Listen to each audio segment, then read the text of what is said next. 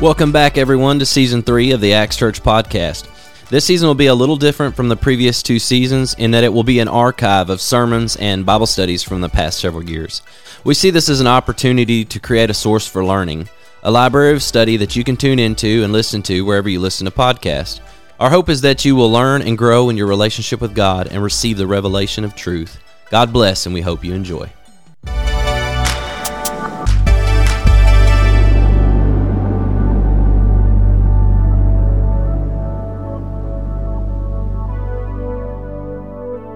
Now, we are in the midst of a Bible study we started a couple of weeks ago. We're going through the Word of the Lord, going from Genesis to Revelation. This is a basics overview of the Word of God. Man, this congregation looks good today, don't it?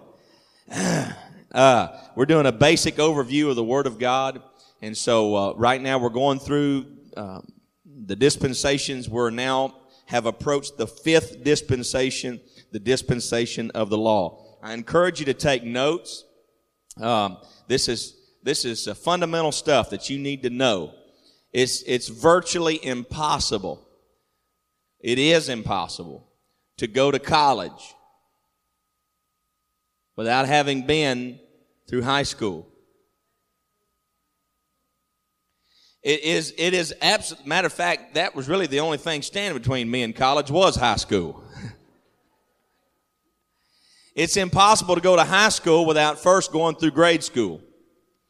And I am amazed at how many people that try to live for God and don't understand even the basics of Scripture. And so this is basics going through from Genesis to Revelation, and you've got to understand some basic principles. The number one thing you need to know before you ever turn the page in the Bible, the number one thing you need to understand is that the kingdom of God is twofold. Exactly right.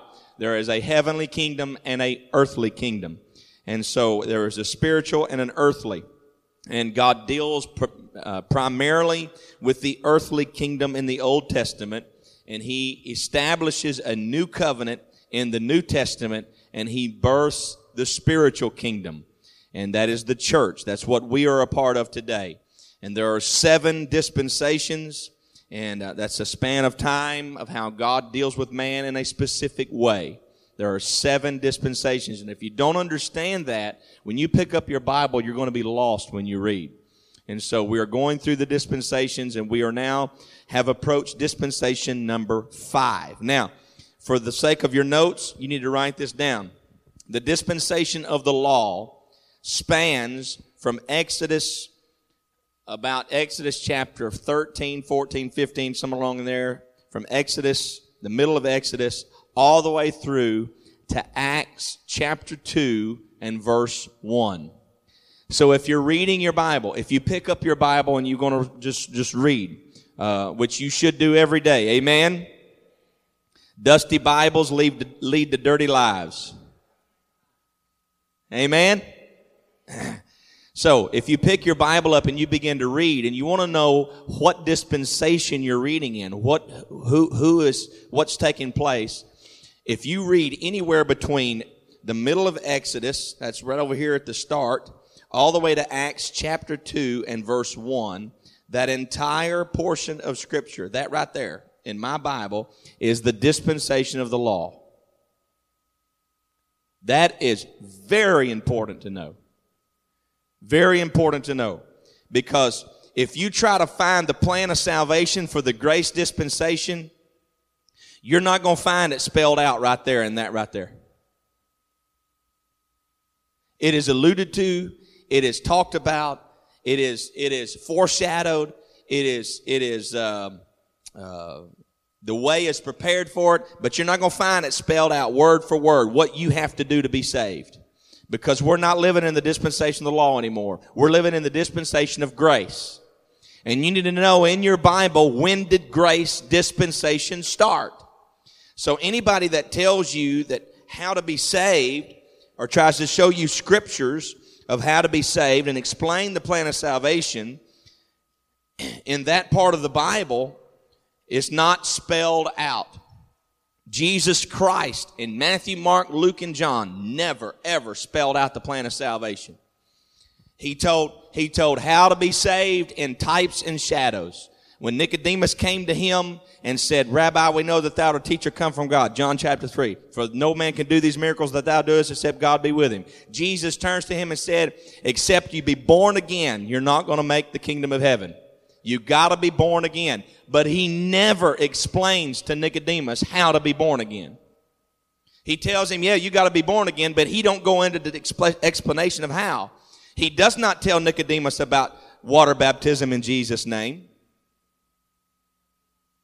And there's a reason why. Because if he would have told Nicodemus, you've got to be born of the water, and how you do that is to be baptized in the name of Jesus, then Nicodemus would have went out and been baptized in Jesus' name, and at that point in time, it would have done him no good. Because Jesus Christ hadn't died yet, the sacrifice. He wasn't buried yet, he hadn't rose again, and he hadn't applied the blood to the mercy seat. So you cannot find the plan of salvation spelled out word for word until you get to the grace dispensation, which is Acts the 2nd chapter. Okay? So you need to understand that. So we're leading into the dispensation of the law. Now, what begins the dispensation of the law is Israel has been kept in captivity in Egypt for 430 years. God delivers them out. I'm sure most all of you have heard that story in the Bible. And so God delivers them out through the 10 plagues. They go through the Red Sea. They come to the bottom of Mount Sinai, and God gives them His law, the 10 Commandments. How many of you have ever heard about the 10 Commandments? Okay. Anybody here have not heard of the 10 Commandments? Thou shalt not kill. That's one of them. Thou shalt not. Right? Don't commit adultery. Don't bear false witness. Don't be. I like the. What was that? I saw in the Cracker Barrel the other day. Redneck 10 Commandments. Don't be hitting on your neighbor's wife. That's it. Yeah, I forget what it was. Anyway, it's cute the way it was. Ain't but one God. 10 Commandments. It begins the dispensation of the law. And during this dispensation, there is a plan of salvation and a way that God deals with man. And that way is, next slide, the tabernacle plan. This is the tabernacle. I love teaching the tabernacle. I'm gonna teach just a few. I'm gonna teach today on tabernacle. We're not gonna go real deep into it because of the fact that we not gonna take a whole lot of time. We're gonna come back and get more in depth. The tabernacle plan was the way that man approached God. It was a plan of how that God had a covenant between Him and His people Israel. And they would have to go through this plan a certain specific way to get to God's presence. And God told Moses on the mountain, He said, I want you to build a tabernacle. He gave him the dimensions of it. It was specific dimensions, specific height, specific width. It was made of specific material. It had pieces of furniture in it. These are the pieces of furniture right here. You had the first thing you come to was the brazen altar. Then you had the laver of water. Then you went inside the tent itself, and that was called the holy place. And inside there was 3 pieces of furniture. You had the 7 golden candlesticks. Anytime you see anything about Jews or anything, you always see the 7 golden candlesticks, okay? You had the 7 golden candlesticks. You had the table of showbread that had 12 loaves of unleavened bread baked on them. Then you had the altar of incense, and then you had the veil. And behind the veil was the holiest of holies, and that's where the Ark of the Covenant was. And inside the Ark of the Covenant, there were specific pieces that were placed inside that ark. And each one of these is representation of spiritual things in the church today. What's the number one rule about the Bible? The kingdom of God is what? Twofold. I'm going to repeat that and run that in the ground. You're going to get sick of hearing that because it's very important you understand that for you to understand things that happens in the supernatural realm, God gave us a physical mirror image of it. There are things that God has placed in the church today that we can access and we can have a part of in the spirit world that to understand how they operate and understand how they work. Then we can turn to this right here and we can see the physical mirror image of it. God don't leave anything to chance. God don't leave anything to guessing. He put us a pattern in front of us that lets us understand how He works. We don't have to guess how God's going to work. We don't have to wonder if God cares about us. Well, does He care about this part of our lives? Or what's He going to do over here? We know what He's going to do because He's done foreshadowed everything. Now, it's also important to understand that in the dispensation, the seventh dispensation, which is the dispensation, the fullness of times, this pattern right here, this tabernacle, this pattern of furniture and all this stuff is symbolic of what is in heaven. In other words, right now in heaven, there is a mercy seat. There is an ark. There is a laver of water. There is a altar of incense. There is the golden candlesticks. There is all these things in heaven. The Apostle Paul talks to us about that in the book of Hebrews. He said, this is a type and shadow of that. So in the earthly kingdom, we have it built physically here. There's a tent, there's a tabernacle, there's all these things, okay? And in eternity, in heaven, we have these things, okay? Something we're going to be able to touch, see, feel, experience. And in between these two, come on in, guys. We're just having, but come on in. Y'all are not going to bother us at all. Come on in. In between these two, we have the mirror image of it in the supernatural realm. Okay? So you can understand that. So let's start talking about these pieces of furniture. The first thing you came to when you walked through the gate, you see that opening? There was only one opening. Look at your neighbor and say one way. Only one way in. There's only one way in. You're not going to come in any other way. Jesus said if you come in any other way, you're the same as a thief and a robber. You got to come in the door, the one way. And so when you come in the door, the first piece of furniture that you see is the brazen altar. The brazen altar. The altar was a place of death. It was a place of shedding of blood. It was the largest piece of furniture in the entire tabernacle plan. It was a place that was nasty and stinky. How many of you ever accidentally burnt your hair? Woo! Nasty. Some of the stinkingest stuff in the world is to burn your hair. This was where the sacrifice was burnt. Can you imagine putting a lamb on that altar and the smell and the stench? This is where the priest slit the throat of the sacrifice, drained the blood out of it in a bowl on the Day of Atonement. This is the place where the blood was shed, the lamb was killed. This was a place of death. And then they took that lamb and they put it on the altar where there was a perpetual fire going on, and it was a place of stinking, nasty death.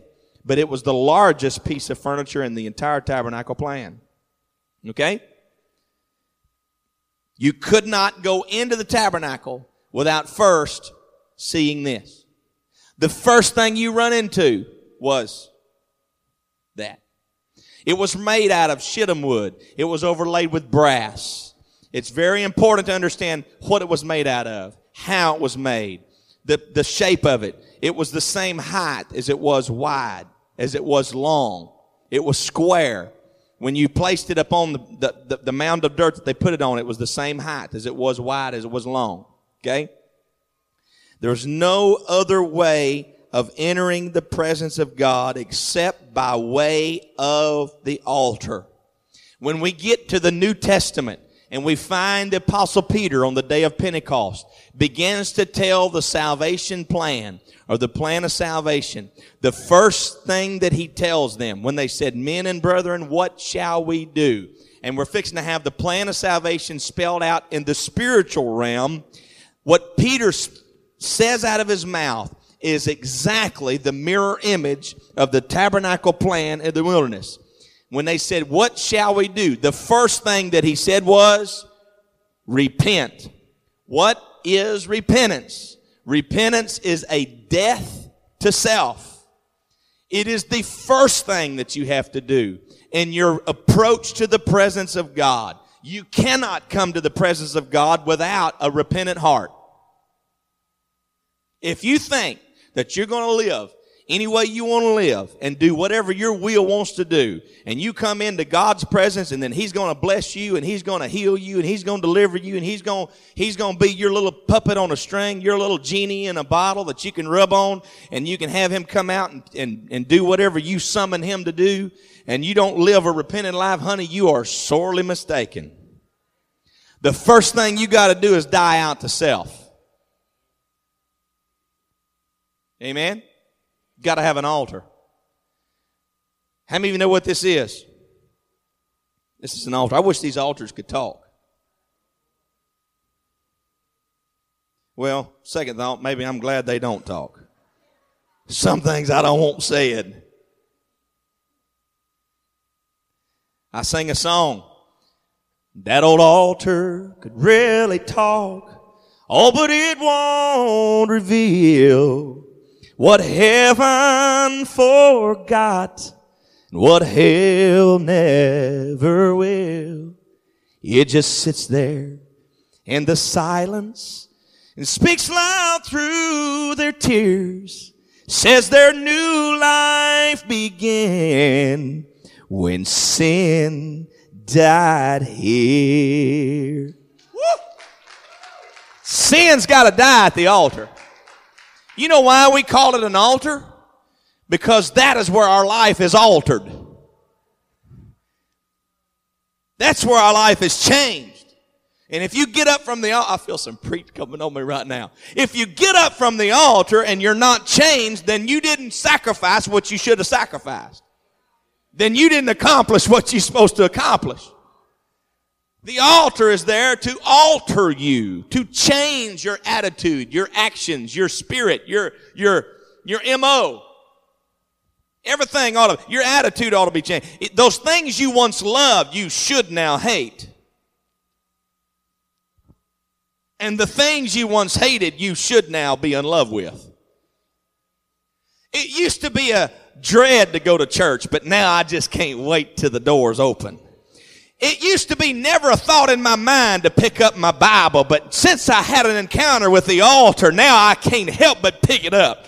There's something on the inside of me that craves to read the words.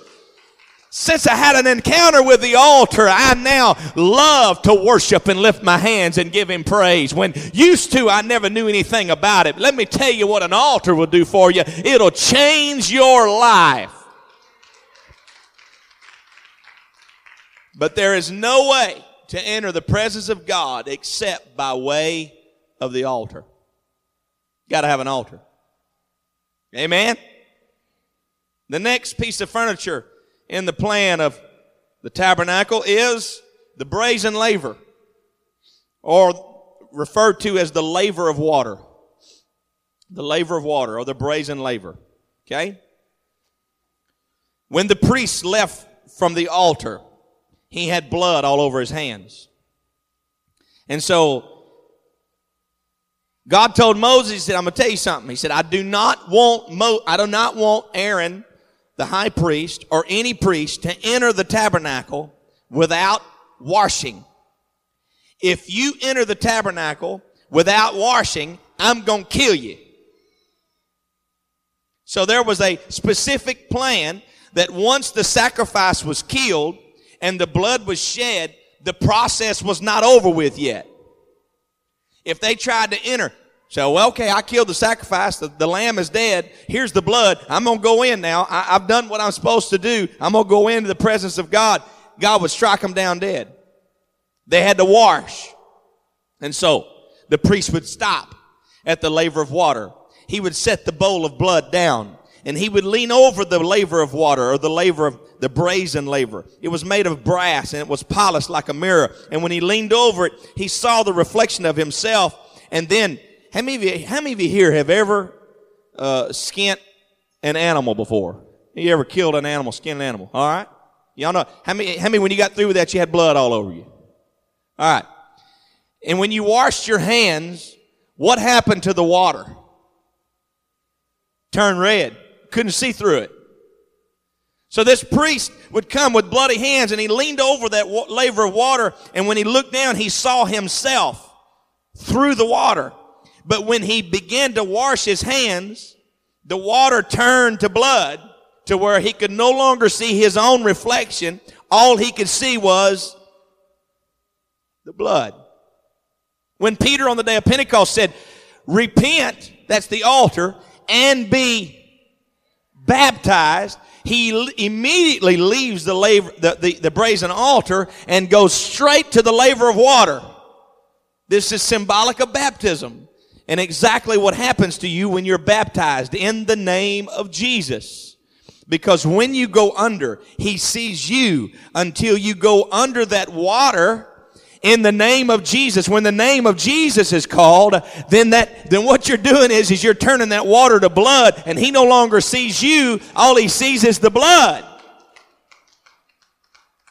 But notice what he said in the tabernacle plan. Do not come in without washing, or I'm going to kill you. There's a lot of people trying to enter in without washing. It's dangerous to get in God's presence without washing. I'm trying to not preach here a while. Your sins are forgiven at the altar of repentance, but they're washed away or remitted in baptism. Let's read a couple of verses of Scripture. Acts chapter 22 and verse 16. Let's read that. Turn in your Bibles, Acts chapter 22 and verse 16. When you get there, say amen.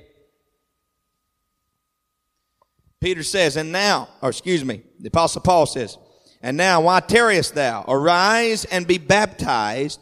And what happens when you're baptized? Wash away thy sins. How do you do that? Calling on the name of the Lord.